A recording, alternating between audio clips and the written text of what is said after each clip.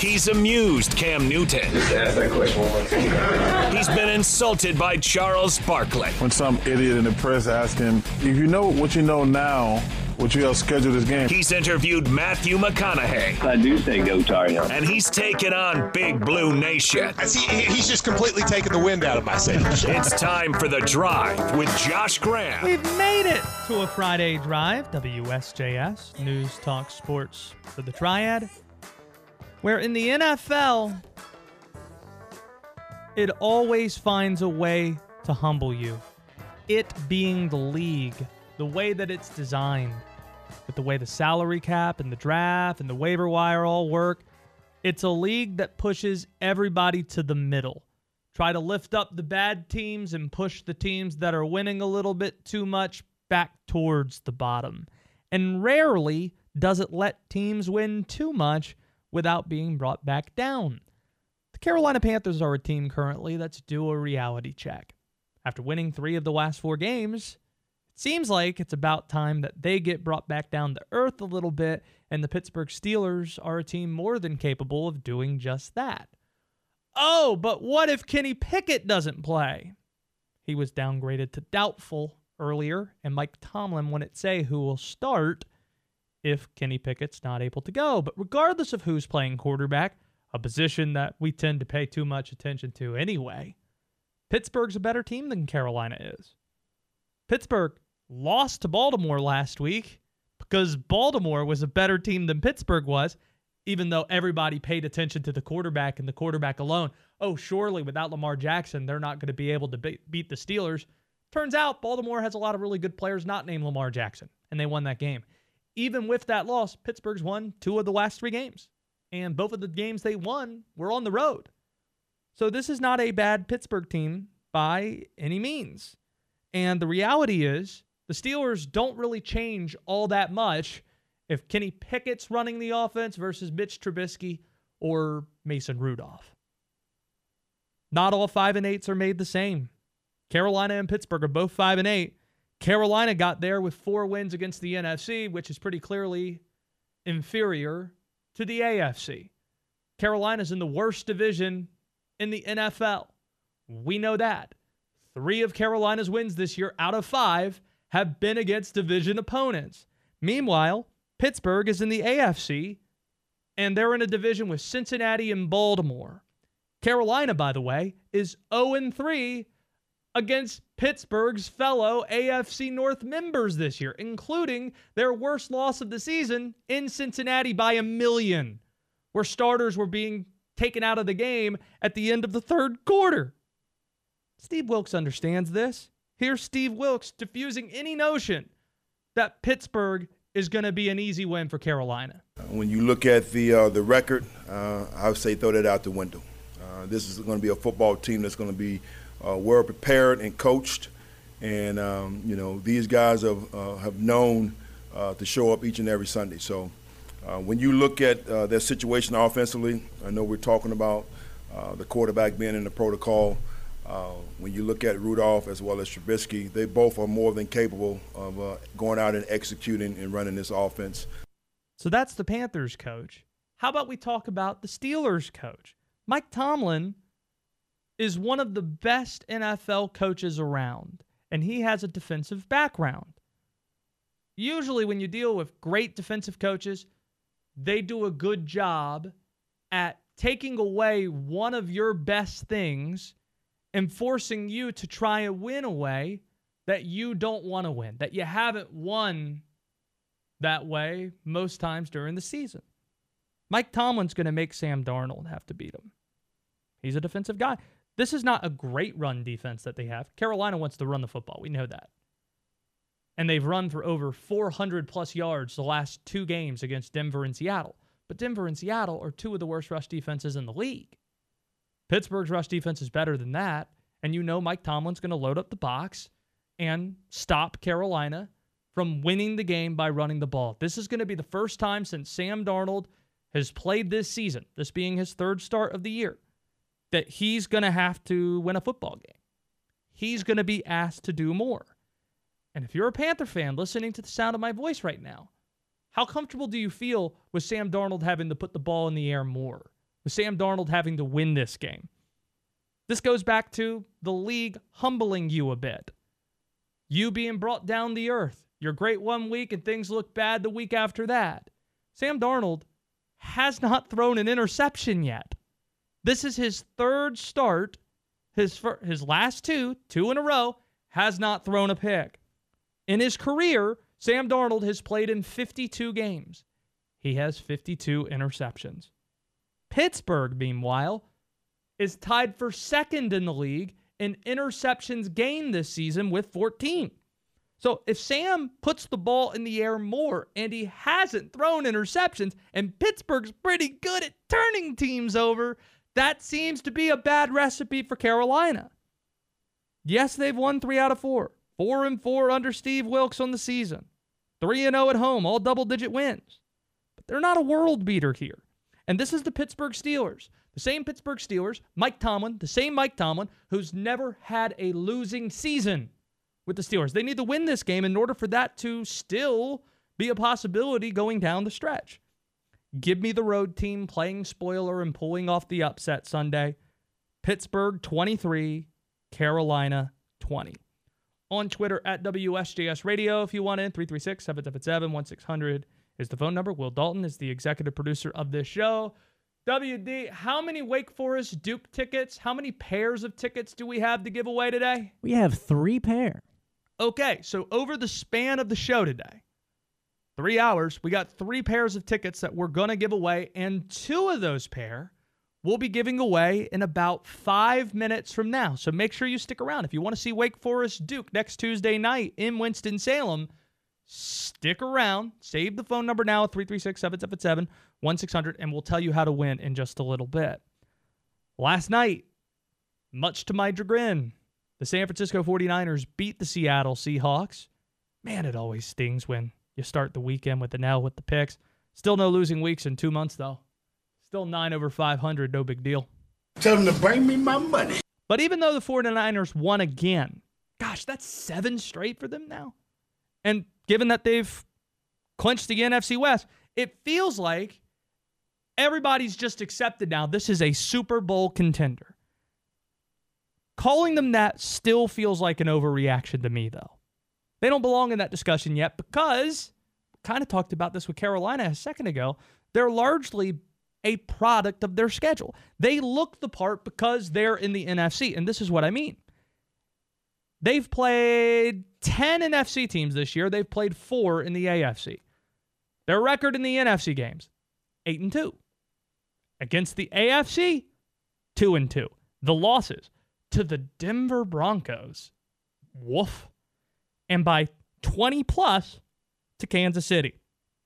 So their 10 wins right now, their 10-4 record might be a bit misleading, especially when you consider that out of the 10 NFC teams that they've played this year, the 10 NFC games, none of them have been against the 2 teams that matter in that conference, Philadelphia or Dallas. What do Philly and Dallas do really well? What do they have in common? Awesome pass rushes, really good defenses. To get to the Super Bowl, San Francisco is going to have to beat at least one of them, maybe even both, in order to get to that game. Neither of those teams are a good matchup for a rookie quarterback to have who's never played in a playoff game before and has only started 2 games to this point in Brock Purdy. It's a great story. It's easy to root for them. There are a lot of talented players on this team. We root for Christian McCaffrey too.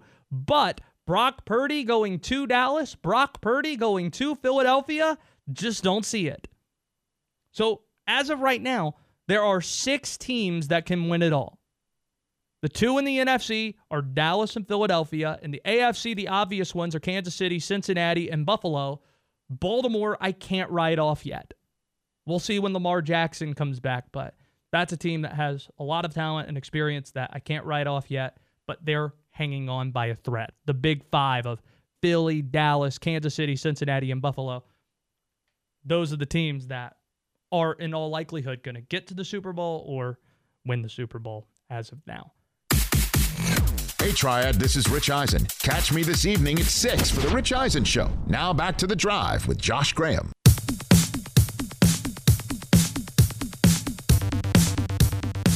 This will be fun. Brooke Pryor going to be back in her old stomping grounds this weekend. She is ESPN's Pittsburgh Steelers reporter, and the Steelers, of course, play the Panthers on Sunday. Brooke, saw today that Kenny Pickett listed as doubtful, but Mike Tomlin wouldn't reveal whether it would be Mason Rudolph or Mitch Trubisky starting for Pickett if he's unable to go. What's your lean, assuming that Pickett isn't going to play? Well, first of all, I feel like Mitch Trubisky is probably like, oh my gosh, we're going through this again, because this is how his whole college career started at UNC when Larry Footer was like, maybe it's Queese, maybe it's Mitch. We'll find out when the game starts. Like, that's what I felt like I was immediately taken back to. But, when I read between the lines of what guys like offensive coordinator Matt Canada are saying this week, I think Mitch Trubisky gets the start, but I do think that he has a short leash. And that's because Matt Canada said, we gave Mason Rudolph first-team reps because we don't want to get into a situation like last week where our starting quarterback went out on the 5th play of the game. To me, I hear that and I think, okay, it seems like you want to start Mitch Trubisky, but you want Mason to be ready in case something happens to Mitch. But, it's something of an indictment of Mitch Trubisky that he came in, he threw 3 interceptions, and now he's having to split first-team reps all week in practice with Mason Rudolph. But I do think this one ends up being Mitch. Now, I had to ask that question. I felt obligated to. It was just a headline, and it's like the radio equivalent to clickbait. But let me ask a question that I think is just as important to ask than the one I just did a second ago. How much differently are the Pittsburgh Steelers with Kenny Pickett on the field versus Mitch Trubisky / Mason Rudolph? How much of a difference does this actually make, you think? I think it does make somewhat of a significant difference, and that's because Kenny Pickett isn't turning the ball over right now. He's attempted 129 passes without throwing an interception versus Mitch Trubisky, I think, attempted maybe less than 10, less than 15 before he threw his first pick. And I think that the Steelers cannot afford to turn the ball over right now. I mean, I like the explosion that Mitch plays with, his ability to get chunk plays. I liked his connection with George Pickens, but I still think that Pickett was starting to play better. He looked like a more mature quarterback. He was also getting some of those chunk plays, and he wasn't turning the ball over, and that was having a huge impact on the outcome of these games. ESPN NFL Nation reporter Brooke Pryor, covering the Steelers, joining us here on Twitter at BEPryor, and somebody that knows this area very well. I want to get to some of the fun stuff in a second, but one more thing. The Panthers have run the ball roughshod, if you want to get into some of the specific language of it. The last couple of weeks, when you look at the 400-plus yards they had against Denver and Seattle combined, Pittsburgh's rush defense isn't great, but it seems like they're better than those two. How surprised would you be if Mike Tomlin isn't able to figure out a way to stop the Carolina run and force Sam Darnold to put the ball in the air more? I would not, honestly, I wouldn't be shocked if the Panthers are able to run the ball and Mike Tomlin can't stop them because, as TJ Watt said last week, everyone in the building knew that the Ravens were going to run the ball on the last possession, maybe last 2 possessions, when Anthony Brown took over at quarterback, and they still couldn't stop it. And the other thing is Miles Jack is doubtful with the groin injury. I saw him struggle to get dressed the other day in the locker room after practice. He tried to stand up and put a sock on, and he had to sit down to do it, and he kind of hobbled out of there. So I know that he's going to give it everything he has, but the Steelers' run defense has not looked good over the last 6 quarters or so. And so unless they've come up with a better scheme, I'm concerned about their health, and I'm just I don't know that they're going to be able to stop this Panthers ground attack. I know you were watching your Tar Heels at Bank of America Stadium in the championship game a few weeks ago. What's at the top of your list when you're back in the area, things you have to do immediately when you land?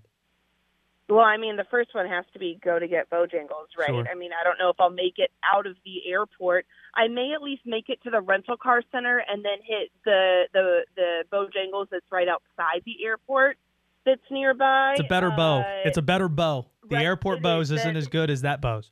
Exactly, because the airport one, sometimes they just have tenders, And I am not here for the tenders. I want a biscuit or I want a Supreme. A tender is not a thing that I recognize at Bojangles. But yeah, I'm doing that. I'm going to Cookout. Basically, when I come home, I just want food. But this time I also get to go see my parents and actually celebrate Christmas, near Christmas. They live about an hour and a half from Charlotte, so I am really excited for that. What's your tray? Oh, my tray. I usually have some combination of the chicken quesadilla, a ranch chicken wrap, and then maybe tots, fried okra if it's in season, and then a watermelon milkshake if it's in season. I've got a confession to make, Brooke. You and I both love The Bachelor and The Bachelorette. But I've told you this before. I don't watch Bachelor in Paradise. But now that I'm married and me and my wife live together, my wife loves Bachelor in Paradise, which means she still invited people over for this season for Bachelor in Paradise, which means I watched Bachelor in Paradise for the first time this year. Do you have any Bachelor in Paradise thoughts, or are you out on that as well? I'm out on it as well, and I hate to say it, but I've been out on the franchise maybe the last season, 2 seasons. I got caught up in too many other things, and it's like one of those things, like once the roller coaster started, I couldn't jump on mid-ride, and so I was like, oh, I'll catch the next one. I'll catch the next train, and then the next train came into the station, and I missed it, and then Bachelor in Paradise happened, and I was like, well, I don't know who any of these people are. So unfortunately, I'm so far out of the cycle, but I'm hoping that means that like soon I can hit a refresh and start over fresh, and maybe then I'll get back into all of it. We'll bring you back on for some Bachelor analysis, some NFL analysis. Maybe even your heels are going to be back and running back online in basketball when January rolls around. But I can't wait to see you this weekend, Brooke. Thank you so much for making the time for us. I know you've been busy. Absolutely. Thanks for having me. See you soon. No doubt. That's Brooke Pryor on Twitter at BEPryor, Pryor, our friend from ESPN. Speaking of homecomings, last night, the Phoenix Suns beat the LA Clippers, and Chris Paul in the game had 15 points, 13 assists, 7 rebounds. The only reason I'm telling you about a random Suns-Clippers game in Los Angeles is that it ended around 1 a.m. Eastern time. And at around 8 or 9 this morning in Winston-Salem, Chris Paul walked across the stage, I think it was at the Annex this morning, and graduated from Winston-Salem State University. What a big day for CP3 and for Winston-Salem State. Turned on First Take and saw that. Stephen A. was wearing Winston-Salem State garb. One of the greatest Ram athletes of all time, if not the greatest, is Earl the Pearl Monroe, who tweeted out, "Congratulations, CP3, now a fellow Rams alum. Proud of you." This is the question I have, WD. He's got a degree from Winston-Salem State. Can Winston-Salem State claim Chris Paul? Can we, the same way Wake Forest claims Chris Paul because he played basketball at Wake for 2 years, can Winston-Salem State do the same thing? They can't claim him in the same way. Why? Well, because there's a more depth of a history with Wake Forest and Chris Paul. Sure, but really, they can claim him. He talked about wanting to go to an HBCU even back then, and when he was at Wake Forest, he'd hang out with a lot of folks at Winston-Salem State. That's what BDOT would tell us. But in order to make it to the NBA, he felt he had to play in ACC basketball or play in Division I basketball. And that's what he did. It was a totally different time 20 years ago. But I'm just asking the question. Wake Forest, we're not saying Wake Forest can't claim him. No one's suggesting that. Yeah. But can Winston-Salem State claim him the same way and say, Ram alum. Winston-Salem, because again, he is a Ram alum now. He has a degree at Winston-Salem State. They can claim him, but I just don't think they can claim him in the same way that Wake Forest claims him. It's not as intimate, if that makes sense. Did Chris ever get his degree from Wake? I honestly don't know the answer. I don't either. See if you can find that real quick. Not that really matters in the context of your ability to claim him. I genuinely just don't know the answer. I would assume he does. But Chris Paul, he is the greatest athlete that our area has produced. This isn't recency bias either. I don't think he ever got his degree from Wake. He started it, but that's what he just did at Winston-Salem was he finished that. If we're talking about the greatest athlete the Triads ever produced, I think it's Chris Paul. Because it's not just how great you are as a player, it's how great you are as a person, as an ambassador. What you do with the skills that you developed, the things that you learned growing up here. The fact that he led and still does the MBPA. The fact that, he led Phoenix at a later age to the NBA Finals, and every team he's been on, he's made better. And that he's still playing at a high level right now. And that he's never forgotten where he's come from. Getting a degree from Winston-Salem State after playing at Wake Forest, that, again, it reminds me of a conversation I had with him about 5-10 years ago when we had him on a show, and I noticed that his phone number was a 336 number. And I said to him, hey, that's interesting. You still have a 336 number. He was playing for the Clippers at the time. He said, until the day I die, my number is going to start with a 336. That is who I am. That's where I'm from. So congratulations to Chris. Congratulations to Winston-Salem State. A really, really cool thing from earlier today. And now, the moment you've all been waiting for. You're on The Drive with Josh Graham.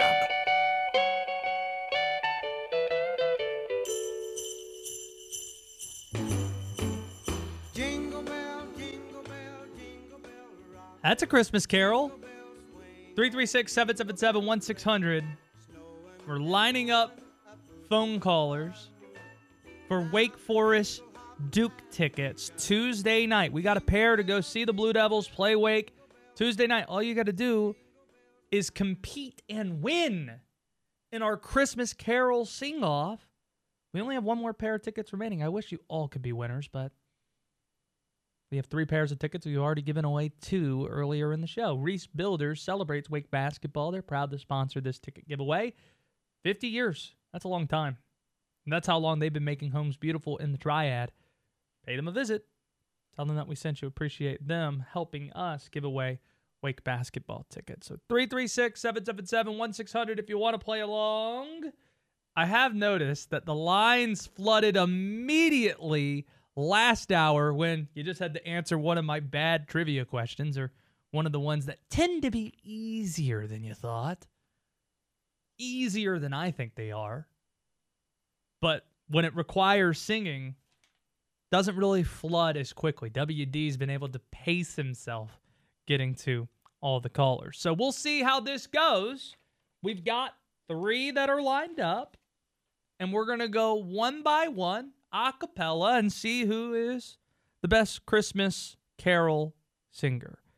Tim in High Point is up first. Tim, take it away. Bells will be ringing the same sad tune. Oh, what a Christmas to have the blues. My baby's gone. I have no friends to wish me greetings once again. Choirs will be singing silent night. Christmas carols by candlelight. Please come home for Christmas. Please come home for Christmas. If not Christmas, by New Year's night. Ta-da!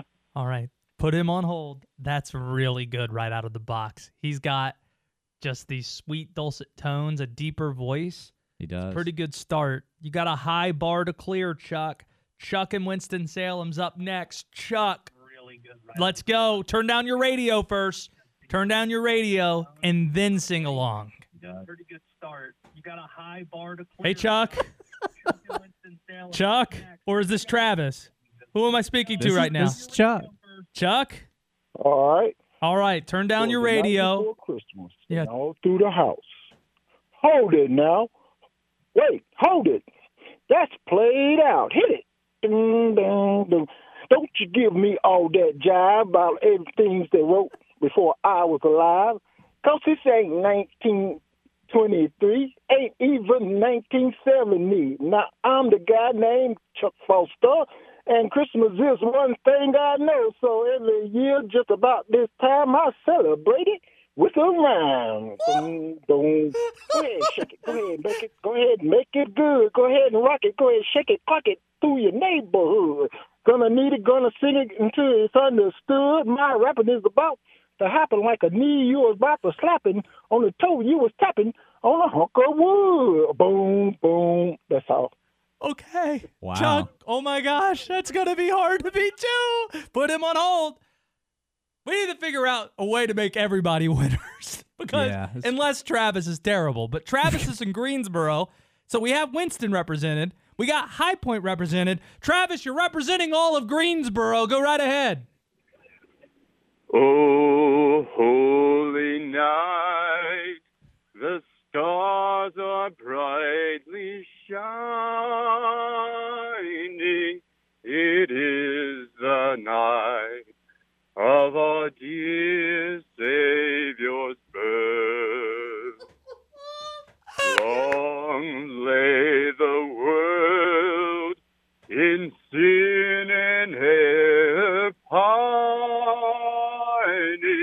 till he appeared and the soul felt its worth. Oh, big finish here, big finish. A thrill of hope, the weary world rejoices yonder, so a new and glorious morn. Take us home, Travis. Fall on your knees. Oh, hear the angel voice. Let's go, Travis. Let's go. Oh, night divine. Oh, night when Christ was born. So you got more left in the tank? Oh, yes, night. Oh, holy night. Oh, night divine. There it is. Oh, Travis in Greensboro. Put him on hold. We got to make a decision here. We got to find something for all of them. Yeah. Okay?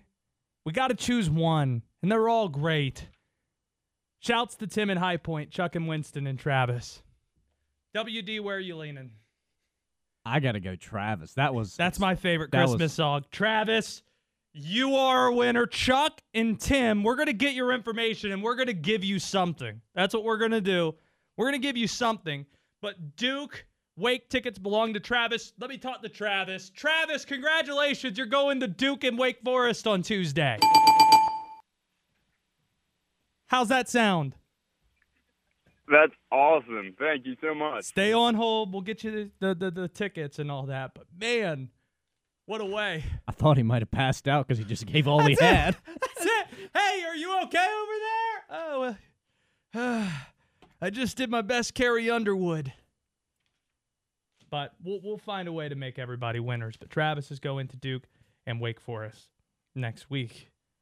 Now let's get to some keys for the Carolina Panthers Sunday against the Pittsburgh Steelers. Usually, keys to the game segments are pretty boring. Not as fun as hearing callers sing from High Point, Winston, and Greensboro. But there are 3 benchmarks we have here that are really dialed in. Specific marks that if you're following Panthers Steelers Sunday, and you keep these three things written down, odds are this is what's going to decide the game. And it's not as simple as score more points than the other team, win the turnover battle, those type of things. First thing I look at, 110 rushing yards. That is the number. Carolina has had 400 combined over the last 2 games. The Steelers allowed 200 rushing yards against the Ravens last Sunday. Carolina, 110 rushing yards. That's where they need to get at a minimum. Pittsburgh, 2-6 in games. They allow more than 110 yards on the ground. If Carolina gets to 150, they probably should win. Pittsburgh 0-2 when allowing that many rushing yards. That's the first thing. Secondly, no interceptions for Sam Darnold. 2 starts, no interceptions, 2 wins for Carolina. I don't think that's a coincidence. Meanwhile, the Pittsburgh Steelers, they're tied for second in the NFL in interceptions gained with 14. This has been a career-long weakness for Sam. 52 games, 52 interceptions in his NFL career. This is his 5th season, and he hasn't had 3 games in a row without any picks since the 2020 season, and he's only done it twice in his 5-year career. So that's the second thing. No interceptions for Sam. And lastly, no missed field goals for Eddie Pinheiro. This is a crazy stat to me. He has not missed any field goals since that Atlanta debacle. You know, where he missed the extra point and he missed the field goal in overtime. No missed field goals for Eddie Pinheiro. In all 5 Carolina wins, he's had at least 3 made field goals for Carolina. No misses in any of those. So if you want to boil it down and make it really simple, Carolina wins the game if they have 110 rushing yards, Sam Darnold does not throw a pick, and Eddie Pinheiro does not miss a field goal. Those are the 3 benchmarks for a Carolina victory against Pittsburgh. We had to give it to Travis for how he finished there, but man, rapping is such a great move on Christmas carols.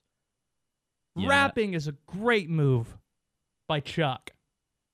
Shout out to all of them, though. Tim in High Point, Chuck and Winston, Travis in Greensboro. It's The Drive with Josh Graham, WSJS.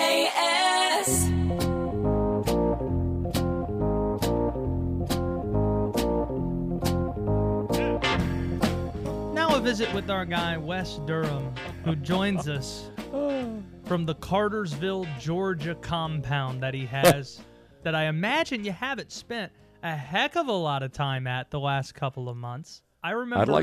I'd like to know where the singers came from for the jingle coming back out of commercial break. That's good, isn't it? WD. Really kind of spiced the place up, haven't you? Yes. Yeah. We have the Josh Graham singers. Little bit, yeah. I know WD thinks about the Sandlot probably every time that's played. Probably that's where you go, WD? 100%. No. Yeah, that's funny.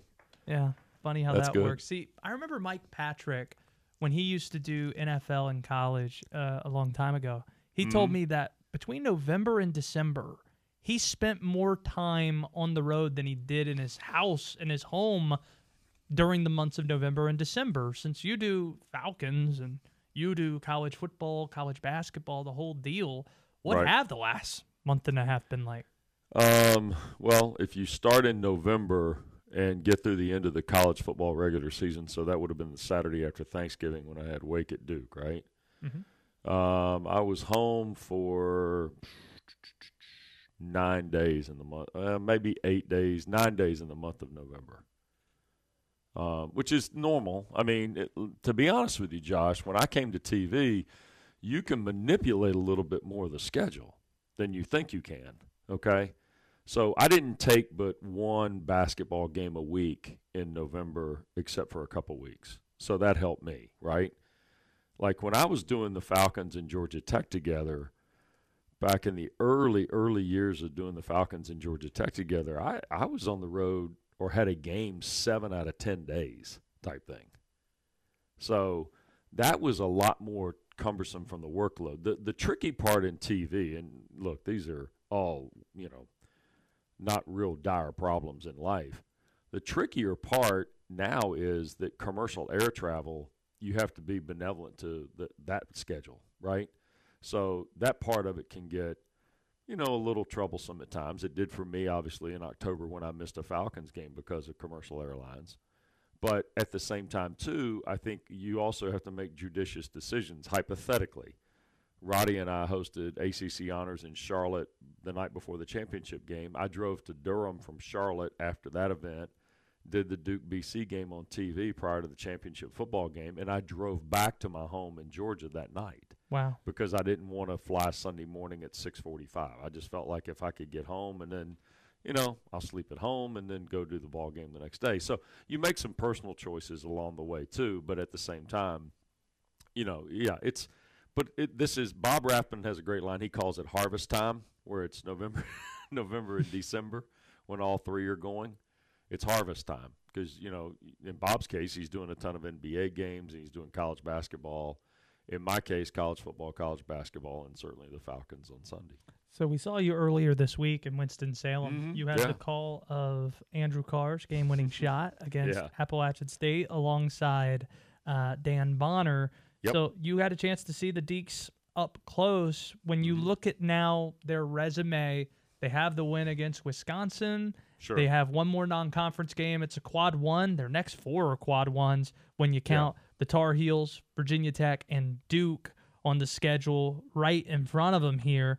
Obviously, Ty Appleby's health going to be a big piece of what happens tomorrow at Rutgers, but what's your read on the Demon Deacons? I think they are they're good. I think they're still, like many teams I've seen so far this year, I still think they're putting it together. I think they're trying to sort out their best plan in terms of, regardless of the five that start, the 8 or 9 guys he's going to play on a regular basis. And I would also say this to listeners of you who are Wake fans but maybe are Carolina, Duke, and State fans, those schools are going through the same thing. They're still trying to figure it out. And that is new to college football now, okay? This is new to college basketball, rather. The reason this is new to college basketball is because we no longer have a lot of 3- and 4-year guys. We have this transfer portal situation. We have all these guys that move around during the offseason, and coaches can get them maybe in and for the summer, and if they take a summer trip like Wake did to the UK, then it works out maybe a little bit to help. But realistically, Josh, I think we get into games and then games become a different dynamic, and therefore these coaches really do have to kind of plot and plan and find out their playing identity. It used to be the ball could go in the air in late November. That's another change. We play earlier every year, seemingly. And I'm not saying that coaches and teams aren't prepared, but what they have to do is they have to find out what their team is, and the only way to do that sometimes, is playing games. And I think Wake's probably – invested a lot in that concept. I can tell you that I think it's happened at Carolina for sure. I think it's happened a little bit at NC State. I know it's happened, maybe not with as much success probably at Louisville and Florida State. Boston College has had to do it because of injury. I think Duke's had to do it because of certainly the injury with Derek Whitehead and having Derek Lively banged up the first couple of games as well. So I think it's the new norm in college basketball, unfortunately. But I think Wake's okay. Appleby's health obviously is a critical component, but I think Appleby, Williamson, and Hildreth play great together. I think the real question is going to be, how do you play Carr, Monsanto? How do you get, if you're going to play Marsh, what's that look like? I mean, there are just so many different combinations that Steve can go to, and I think that's a good thing, but I think you also have to narrow it down a little bit. The bigger philosophical thing that you're talking about, though, of how college basketball has changed reminds me of something Terrence Oglesby was telling us a couple of days ago, that this is also a difference between the ACC historically and, say, the Big Ten Conference, where the Big Ten tends to have a lot more of 2, 3, 4-year guys, where the ACC has a lot more freshmen that are being worked in and such. And it seems to me this might be a flaw in the way that things are evaluated with the net and what we saw this past basketball season, where games in November are weighed just as heavily as games in January, February, and in March. No question. I think there's a lot of things about college basketball we've got to address, and that the measurement of a basketball team based on some abstract ranking that the NCAA certifies is one of them. I think you have to. It goes back to the old. How many times have you heard we got to have basketball people on the basketball committee, right? Mm-hmm. I think and if we're going to hold that 3.5 weeks out to be the holy grail of college basketball every year, and that's the only time America pays attention to it, then we probably ought to invest a little bit more into it. But I'm sure Governor Baker has plenty more on his list he'll have to deal with when he takes over on March 1 after we've had 12 years of abdication of leadership. Interesting time for him to take over, too, March 1. Yeah, and an interesting person to take it over. Yeah. And look, I don't know a thing about the man other than what I heard yesterday, but I would say this to you. I think there are – I'd hate to see the laundry list, wouldn't you? Yeah. Hey, by the way, we've got these 39 things you're going to have to kind of get your arm around. Well – and for those who don't know, Charlie Baker's going to replace Mark Emmert, as you're talking about, March 1. And he can't get there quick enough, by the way. I'm just waiting. I would still like to hear from Chancellor Woodson at NC State, who was among the folks that gave a unanimous vote for Mark Emmert's extension. Yeah, we still haven't heard from anybody on that.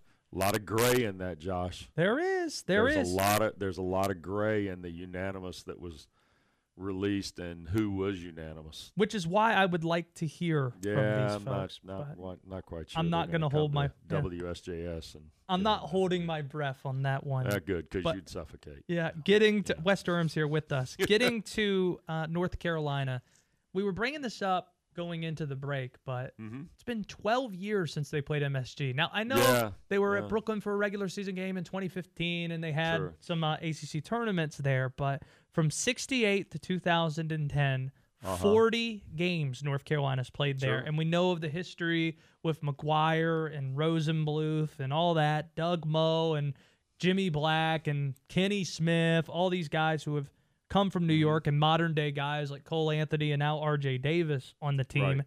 Does it surprise you at all that Carolina hasn't been there in a dozen years? Well, you have to look at it a couple different ways. Number one, Coach Smith, from the time he took over in, 61 to 97, Coach Smith valued New York City, okay, because it was – and this was, again, ahead of its time in terms of the television, right? There were – per capita more basketball players in New York City, right? And you got to remember Sam Perkins was from Latham, New York. Yes.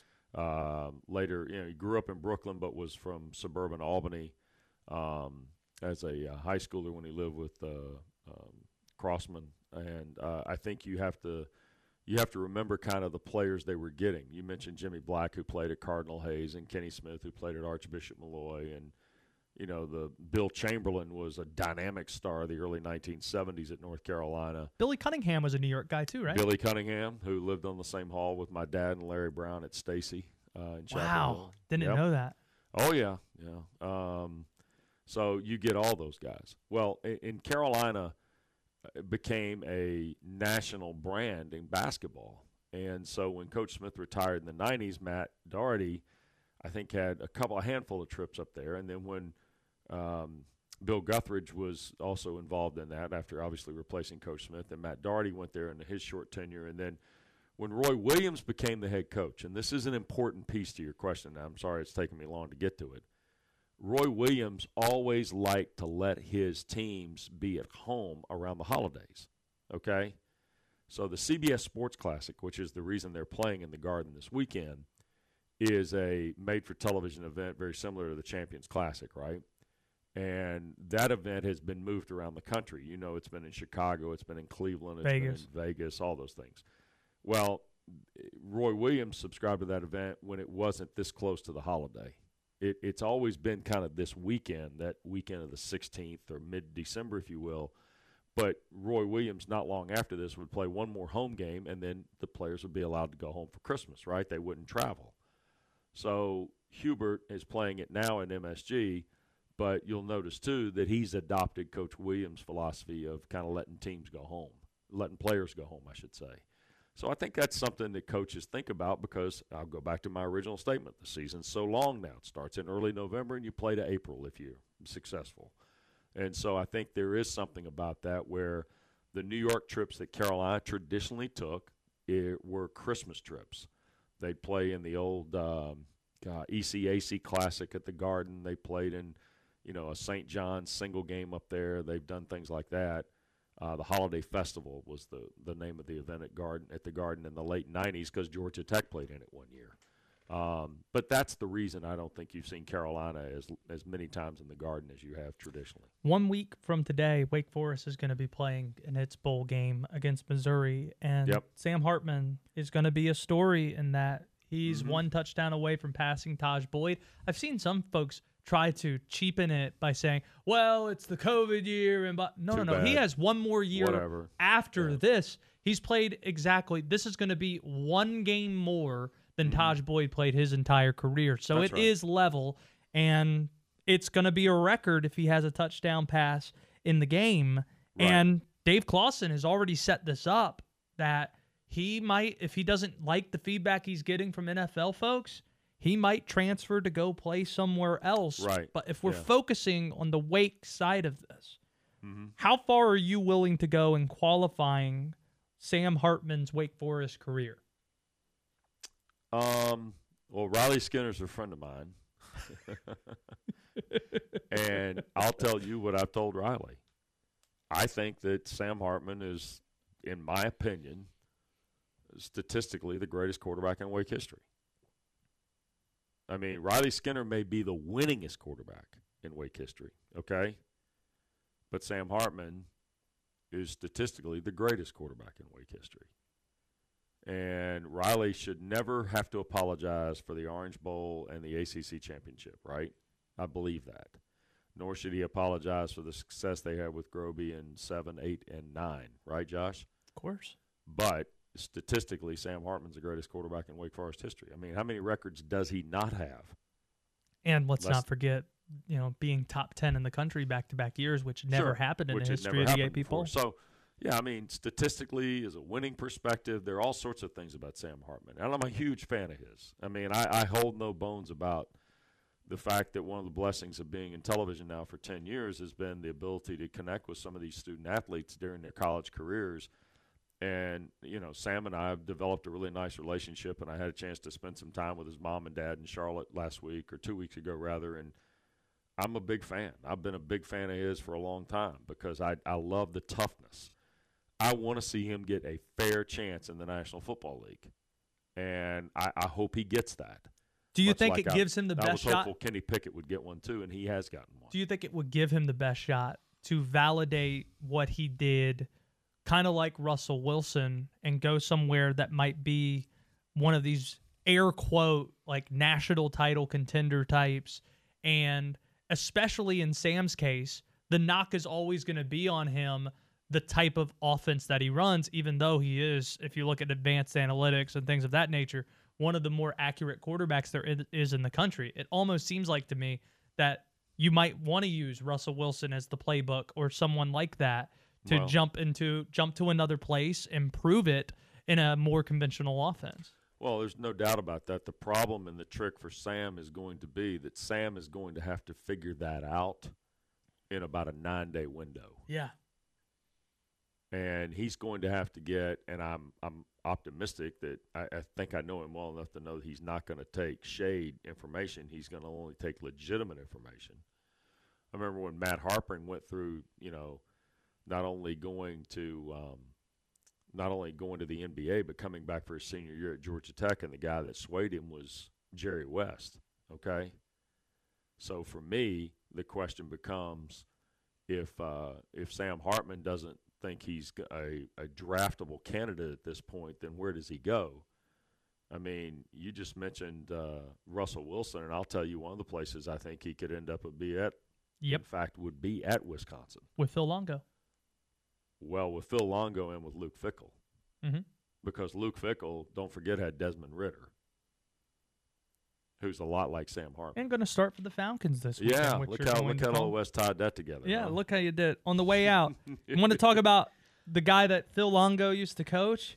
What if the ABC crowd, as they're called, had any issues with the Sam Howell treatment and the hype that was with Carolina football going into a couple of what do you imagine that hype's going to look like with the Drake May train next year? Well, and look, there's going to be a couple of weird storylines that play out, and here's the shameless plug for Roddy and I. We do a show on SiriusXM that airs throughout the week on 371 called the ACC Breakdown. And we've done some bowl previews last week, and we'll have more next week. And one of the segments we are transitioning to is, the portal, positives or negatives, right? So Drake May elects to stay at Carolina, but we've still got quarterbacks that are scattered all over the building, right, in terms of ACC absences and vacancies. Who's going to be the first quarterback besides Phil Jurkovec to transfer from one ACC school to another one next year? Be interesting.